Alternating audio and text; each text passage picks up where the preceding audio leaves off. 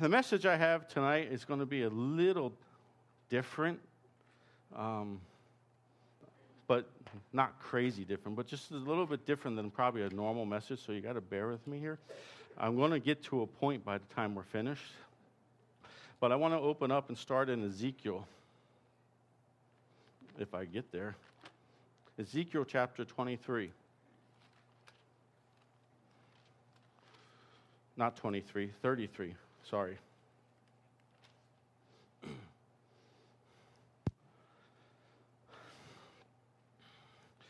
Before I read, the message is kind of spawned off of something that happened in 2007. I believe it was during anniversary days, but I could be wrong. I believe Brother Whitaker had come out and was preaching for us. And he had a special Saturday teaching for the leadership of the church. And he had this little pamphlet-like thing here called Set Your Sails for Revival, and it was in 2007. I'm not preaching off this, but there is something in here that I read, and it's just amazing how God sometimes just puts things on a person's heart in different ways. And I want to get to that, and this is kind of I want to talk about something that's in this pamphlet, booklet, whatever we want to call it. And I'm also going to be talking about some historical things too. So, if Ezekiel chapter 33, let's start with verse 1. Again, the word of the Lord came unto me, saying, Son of man, speak to the children of thy people, and say unto them, When I bring the sword upon the land, if the people of the land take a man of their coast, and sets him for their watchman, if when he seeth the sword come upon the land, he blow the trumpet and warn the people, then whosoever heareth the sound of the trumpet and taketh not warning, if the sword come and take him away, his blood shall be upon his own head. He heard the sound of the trumpet and took not warning, his blood shall be upon him. But he that taketh warning shall deliver his soul. But if the watchman seeth the sword come and blow not the trumpet, and the people be not warned, if the sword come and take any person from among them, he is taken away in his iniquity. But his blood will I require at the watchman's hand. So thou, O son of man, I have set thee a watchman unto the house of Israel. Therefore thou shalt hear the word at my mouth and warn them from me. Now I can continue on, and continuing on, we understand the spiritual situation here as well, and what Ezekiel was called to do when it came to the children of Israel, and warning them of their sins and judgment. That's not where I want to go tonight. When we read these, we see that God was talking about something called a watchman. What's a watchman supposed to do? Watch and give a warning. And let's put it this way. How many people here likes to be warned about something that could be detrimental to your body? You know, if you're walking down an aisle in a store and someone spilled something, there's a bunch of liquid, you like to have a sign, be warned, be careful where you step, so you don't slip. Or if you're driving down the highway in the middle of the night, most of us would be kind of upset if we run into a pile of dirt or dive down into a pit because someone dug a hole during construction on a highway. For the most part, we like to be warned about things, right? Warnings are very important. We see a lot of types of different warnings, and watchmen are supposed to be warning us of things. In the military is really known with the watchmen. I know when I was in the military, when I was in basic training, you know, every night, the watch changed. For me, it was every 2 hours, so someone else was doing a watch. If you're in the Navy really uses a lot about this with the watchmen. You know, they put someone on the certain parts of the ship, and they're watching out for things, because if there's an impending danger, you need to let people know. Most of the time, we like to be told if there's an impending danger coming upon us. I don't know about you. I don't like to have to worry about, losing life, limb, or, sanity maybe. But most of us, I think, would agree that we want to be warned about something that's going to be happening. And if we're not warned, we get kind of upset about that.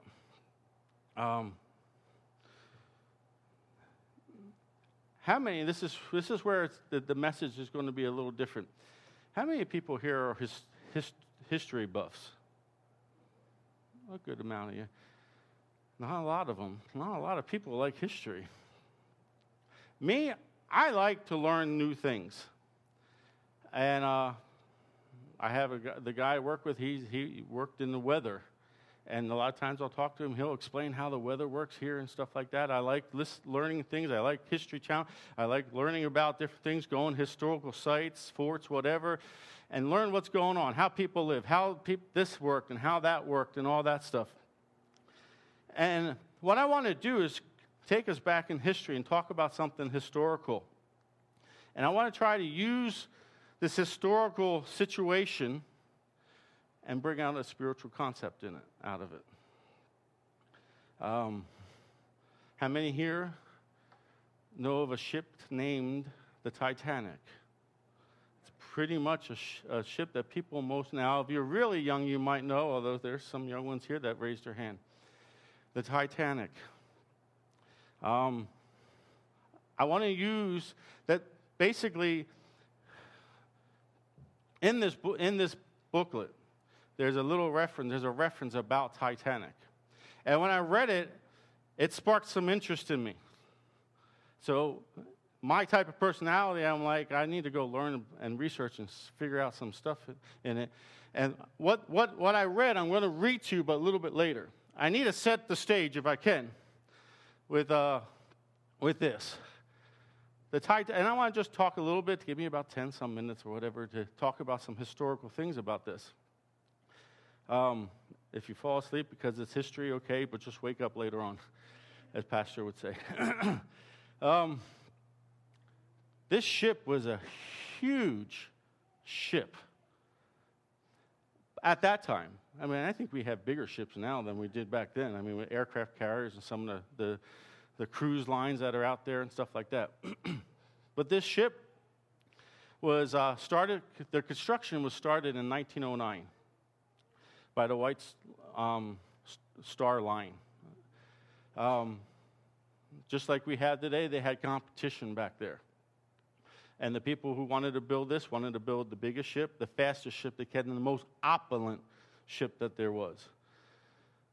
This ship, like I said, is huge. I can't even remember how many tons it is. I should have wrote it down, but this thing is huge. I mean, there was 3 propellers on this ship. There's 2 side ones and a center one. The center one was 25 tons itself, just a propeller. The other 2 propellers were 35 tons each. They had boilers that were huge. I mean, it would probably, be about halfway as high as this room is, just as round. And they had like several of them in there. And they and that's how they did it. That's how they got the propulsion. They threw coal in there, and they burned it and created steam and made the propellers move. I mean, when I was looking at this, you wonder, how can something like this even float on the water? It's so heavy. It's just crazy. It was about a little less than 900 feet long.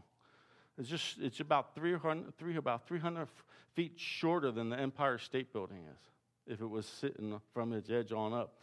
They say it was about like 4 city blocks. This thing is long, huge, tall, and it was made with revolutionary type of making at that time. The steel was a whole lot better at that time.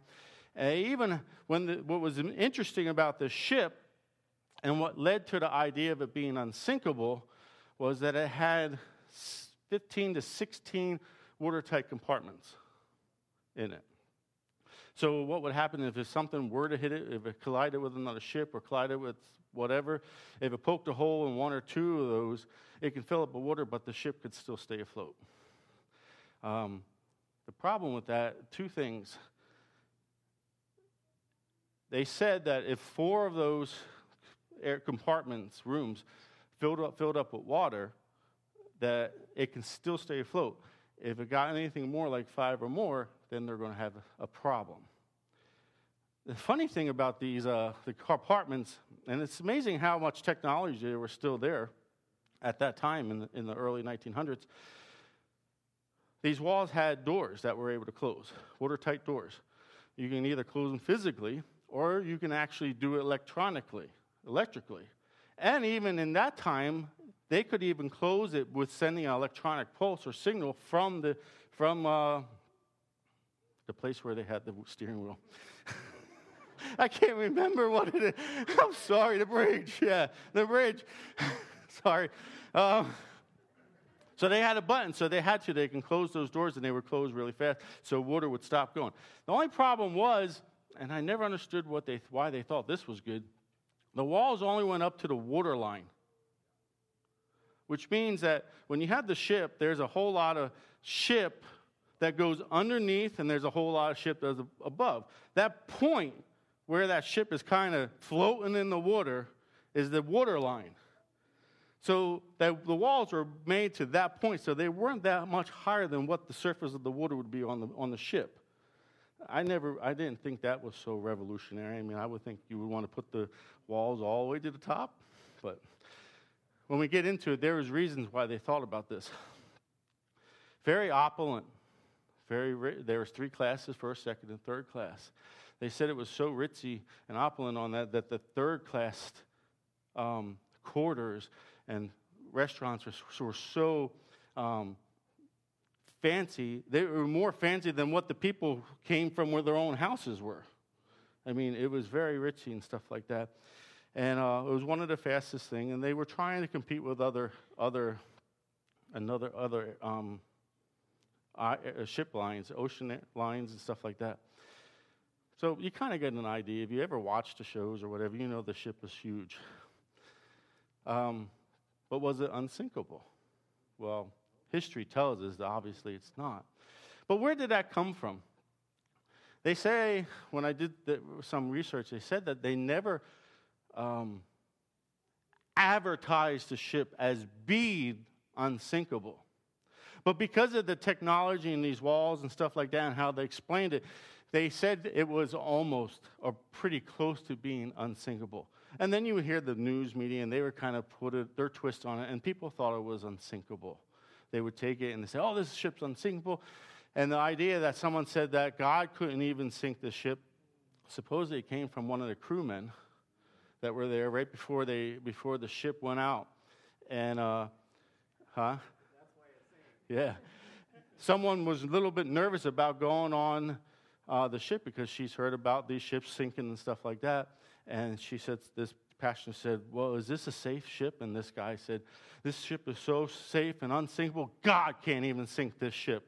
That was the wrong thing for him to say. But the reason, and I'm sorry, I hope I'm not boring you too much, but the reason why they considered this ship was unsinkable is because of these compartments.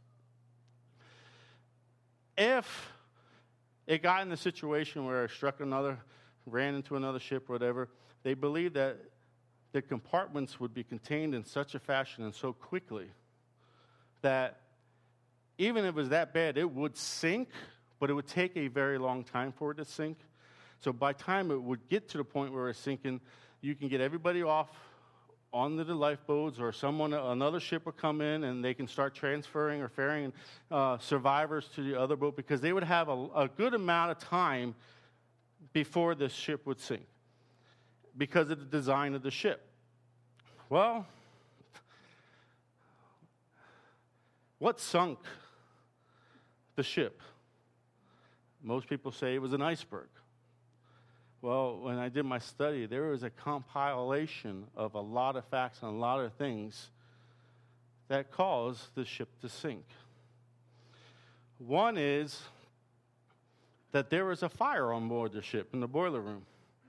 It started the fire supposedly started in the boiler room when they started the voyage, when they were going to different places in Ireland and England and France, picking up some passengers. They had it. But see, they didn't really worry too much about it because it wasn't uncommon during that time, during these ships, to have some coal fires.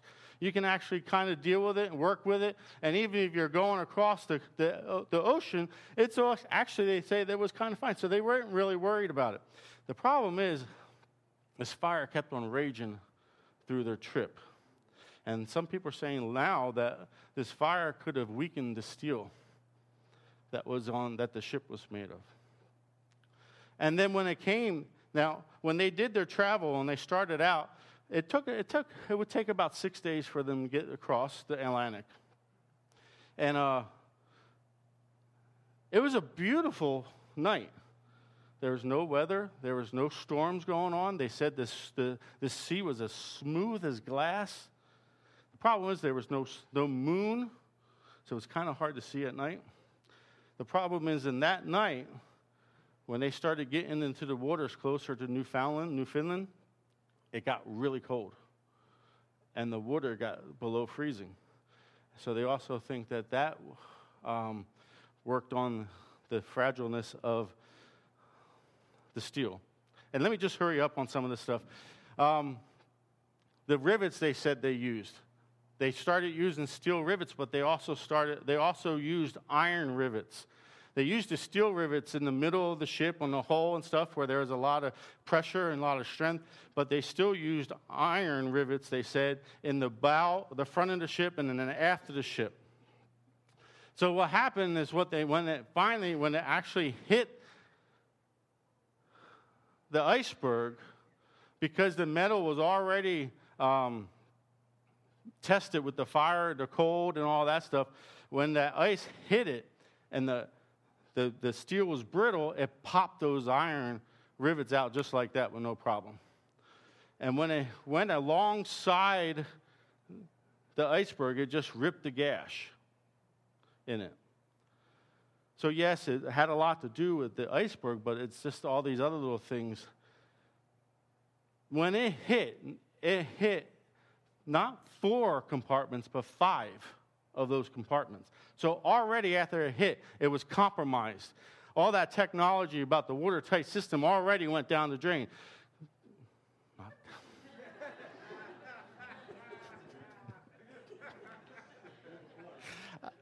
I didn't attend that. But that water started filling really fast, and not only did it hit that 5th one, it was already filling the 6th compartment. So what it was already doing was taking the bow of the ship, and it was already listing really, really fast. It didn't take long. It only took less than 3 hours for the ship to sink, totally. So with how the ship was made, there's a lot of things that how the ship was made was the cause of it. There was a set of binoculars supposedly on the ship, which would have came in handy for the watchman. But the problem was the binoculars were locked into a room, and they didn't have the key because the person who was in charge of that room was transferred to another ship, and they say he forgot to keep the keys over there. So they never was able to get in there to get the binoculars, which they might have been able to see the iceberg. The other thing was, they say, was the speed of the ship. It was going about 22 knots, which I think anyone in here that knows nautical things, knots I think is like 27 miles per hour or 26 miles per hour. I don't know. Don't hold me to that. But they say that it was going too fast. Now there's 2 reasons for that. One, they said that because it was a new one, that the captain wanted to make a show of how good his ship is. He wanted to get to New York at least a day beforehand. He wanted to say, hey, look at this ship, that's what he cared about. And there's rumors about that. But the other thing they're saying is because of that fire, the quicker and the faster that ship was going, the more coal it was using up. So this is a coal fire, so if they can use that coal up, they might be able to contain that fire. But they also knew that the fact that they were ready to they already announced that when they got into New York Harbor, the fire boats were ready to come over because that fire was this big. So that's just a little bit of history. I hope I didn't bore you too much. But I want to tell you, we can sit here and say, well, it's the binoculars, it was the iceberg, it was this or that. But I want to tell you or show you what I really think what sunk this ship, other than God. And this is where this comes in. It's very interesting. And I hope to be able to make that spiritual concept here for you tonight. This is going to take a little bit to read, so bear with me. At 1:30 on the afternoon of April 11, 1912, Titanic departed what was to be her final port of call and steamed steadily toward her date with destiny. As she sailed away, Reverend Brown took one last photo of her.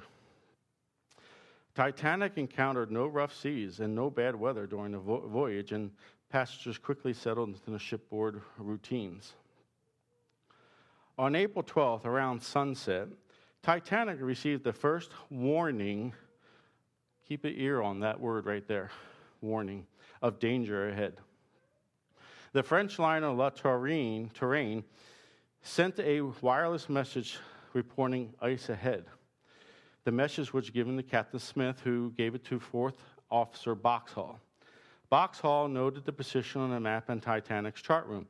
It was more than 1,000 miles away and to the north of Titanic's course. So at this point, they didn't seem to worry about it because it was way off course. Late on the evening of April 13th, the second day, the Furness Withy liner Rappahannock, which was eastbound from Halifax to London, which means they were coming, and they were going to be crossing. They're coming from east over to London, passed within singling distance of Titanic and warned by single lamp of heavy pack ice ahead. Rappahannock also reported that she had dented her bow and twisted her rudder with the encounter with the ice. Titanic received a total of 6 separate ice warnings on April 14th. The first coming at 9 a.m. from the Cunard liner Coronia. The message reported bergs, growlers, and field ice at 42 degrees north and from 49 degrees to 51 degrees west. The second warning came at 11:40 a.m. from the Dutch liner Noordam, who reported much ice in roughly the same position. At 1:42 p.m., the third warning of the day came from the White Star liner Baltic. The message reported icebergs and large quantity of field ice in 41 degrees, 51 minutes north, 49 degrees, 9 minutes west. This warning placed the ice only 250 miles ahead of Titanic's position. And remember, they're going about 22 knots at this point still. At 1:45 p.m., just minutes after the warning from Baltic, the day's fourth warning was received from the German liner America that reported passing 2 icebergs at 41 degrees, 21 minutes north, 50 degrees, 8 minutes west. This message was not actually intended for Titanic. It was addressed to the U.S. Hydrographic Office in Washington. This was not within the range of America's own wires, so Titanic relayed the message. Now, Titanic, because of all these had the most technological telegraph system on ship. It was very strong, it was powerful, it was better, it was one of the better ones at that time. And they were taking in a lot of telegraphs from personal telegrams from people from London and different areas like that at the same time. So they were supposed to relay the message. The fifth warning was received at 7:30 p.m. from the Leland liner California. She reported her position as 42 degrees, 3 minutes north, 49 degrees, 9 minutes west, and reported 3 large bergs 5 miles to southward of us, only 50 miles ahead of Titanic's current position. Still going 22 miles per hour, knots per hour, 22 knots. The sixth and final warning came at 9:40 p.m. from the Atlantic transport liner Mesaba, who reported latitude 42 degrees north to 41 degrees, 24 minutes north, longitude 40 degrees to 50 degrees, 30 minutes west. Saw much heavy pack ice and great number of large icebergs, also field ice. Had anyone checked, they would have discovered that this last message described a rectangle that Titanic had already passed into. The Titanic was already in dangerous waters, in the danger zone before they hit this iceberg. Altogether, the 6 ice warnings received on April 14th described an area of ice 78 miles long. Unfortunately, there is doubt that whether the messages were ever delivered to the bridge or plotted on the chart room map. Apparently, since no one seems to have made the connection, no one ever did it. It's interesting in reading this account of the Titanic that there were numerous attempts to warn the ship of danger ahead, but for some reason, the information was ignored. There was such a great loss of life and possessions. The ship had close to 2,500 people on board. Only a little bit more than 700 people survived. And why did it go down? The controversy is still there, but let me tell you, if they didn't heed the warnings. Now listen, this is where I want to try to get the spiritual context out of this. Before I get into it, they had the lifeboats, and at that time, they had the amount of lifeboats they needed that they can get people on by law, even though they didn't have a lot to take everyone. But remember, when I was talking about earlier, they were thinking that the ship was going to stay afloat long enough they can still get everybody out. That day on April 14th, they were supposed to have some training on the lifeboats, but they decided for some reason to cancel it that day. So they didn't really know how to operate and how to do it all in a cohesive fashion without confusion, which did take place. When they did use the lifeboats, they didn't use the lifeboats to capacity. They could hold 68 to 70-some people, and many of them only had 20-some people in them. But if they heeded the warnings and took action, slowed up, changed course, whatever it would be, the Titanic could have made it to New York. You know what? We as Christians, as people, our lives are just like the Titanic. We're living our lives the way we want to, going where we want to, how we want to do it. And we have the warnings out there, but we ignore warnings that God has given us. We just keep on going at our own speed, not caring. Everything's fine until we hit that iceberg. And then we start sinking. Our lives starts going down, and we wonder what is going on. God has sent the warnings, but we didn't heed them. If you go to Deuteronomy,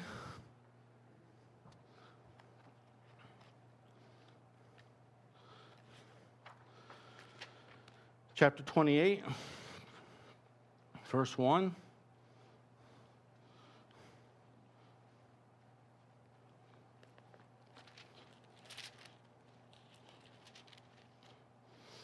It says, "And it shall come to pass that thou shalt hearken diligently unto the voice of the Lord thy God, to observe and to do all his commandments, which I command thee this day, that the Lord thy God will set thee on high above all nations of the earth."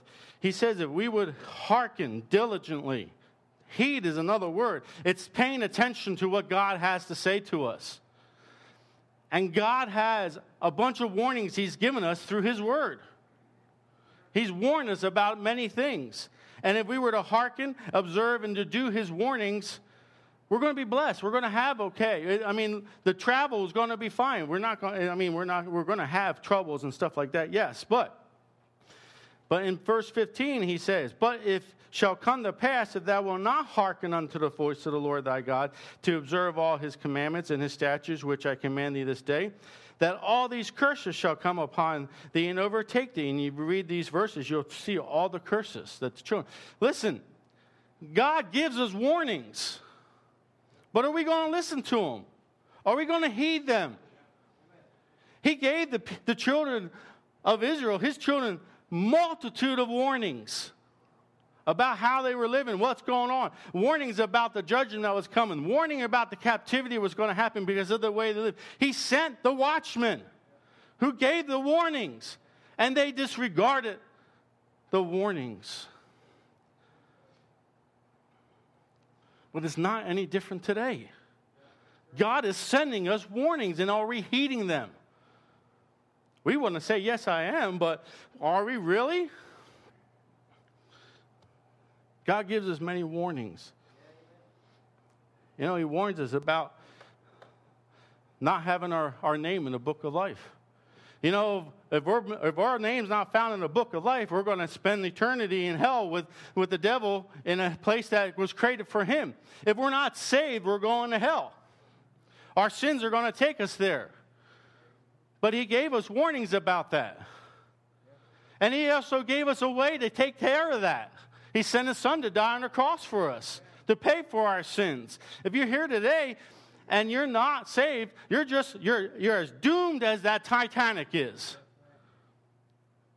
You might think life's okay, but you're going to hit the iceberg and it's going to take you down. And if you don't have your life taken care of, you don't have your heart set right and are saved, you're going to go to hell. That's a warning straight from God, not from me. Whosoever shall call upon the name of the Lord shall what? Be saved. That's the warning and the promise. If Titanic listened to the warnings, they would have been saved.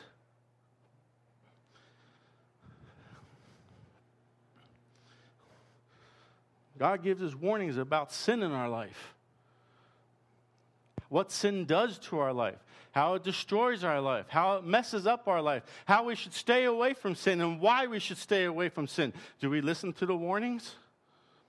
We go about our lives thinking, oh, everything's okay. It's just a little bit of this or a little bit of that. And then we wonder why when the iceberg comes and we got hit and things are coming in our life. It's because we didn't heed the warnings.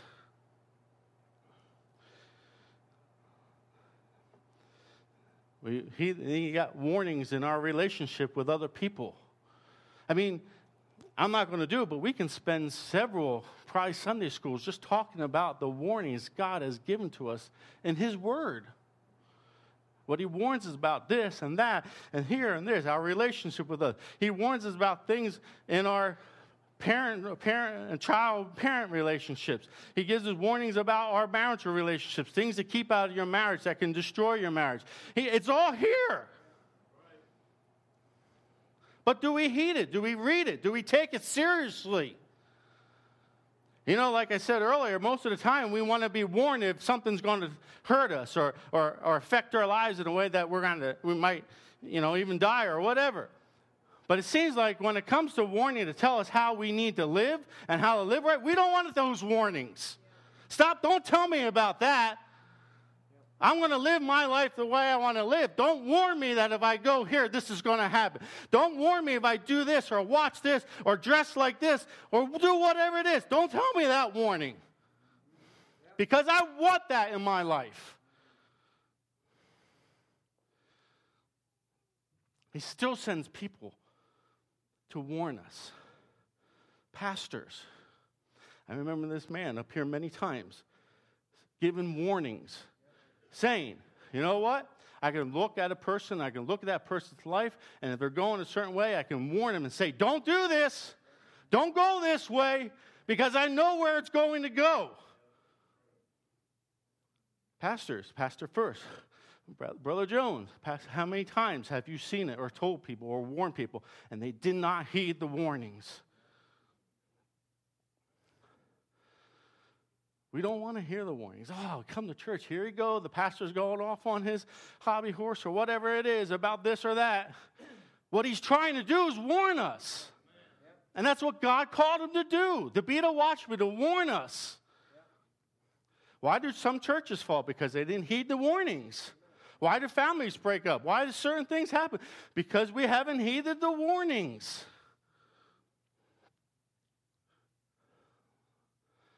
Young ones, not young ones, but teenagers. Just give me your attention real fast. You might sit there and you go, oh, there goes mom and dad, tell me about this again. Don't go drinking, don't go doing this, don't go watching this, don't dress like this, don't hang around these type of people. Why do they got to keep on bothering me about this? Why? Because they've seen things. We've seen things. The watchmen have saw things. The pastors have seen things. Other Christians have seen things, and we're warning you, don't go that way. It's only going to lead you to the wrong path. It's only going to lead you to that iceberg. It's only going to lead to disaster. Some of us know that because of personal experience. I know what it's like because I've been there, and I don't want you to go there. Some of it, like Pastor and others, they've seen what has happened to other people. Are we heeding the warnings God has given to us? And it's for anybody. It's not just for young people or middle-aged people. It's even for older people. We all need warnings about things. We need those warnings. The warnings are there to help us out, to protect us. In Colossians, you don't have to go there. I want to close with this. Paul's talking, writing. Colossians chapter 1, verse 25. Whereof I am made a minister according to the dispensation of God, which is given to me for you, to fulfill the word of God, even the mystery which hath been hid from ages and from generations, but now is made manifest to his saints, to whom God would make known what is the riches of the glory of this mystery among the Gentiles, which is Christ in you, the hope of glory, whom we preach, warning every man and teaching every man in all wisdom, that we may present every man perfect in Christ Jesus. Why is there pastors? Why is there missionaries? Why are there some? They're not only are they going to give the gospel out, but they're warning people. They're warning other Christians how to live so they can be presented to Christ. What's it say here? Every man perfect, present every man perfect in Christ Jesus. One of the things that the man of God does, other than giving the gospel, is to try to teach us the right way to live. And when he's up here preaching from God's word, he's just relaying the warnings God has for us. Now, the thing is, it's up to us whether we want to heed those warnings. We can talk to our kids till they're blue in the face about this, and this, how to dress, why not dress, why don't we dress this way, why don't we watch these type of movies, why don't we go to these different places. We can say it's going to have to come from their hearts. Same thing for all of us. There are many adults that come to a service to sit down and get bothered because they hear the preacher preaching warnings to them and they just don't want to hear it. Are we heeding the warnings that God has given to us? They're right here. We need to spend time in his word and learn what they are. Let's stand and with your heads bowed and your eyes closed.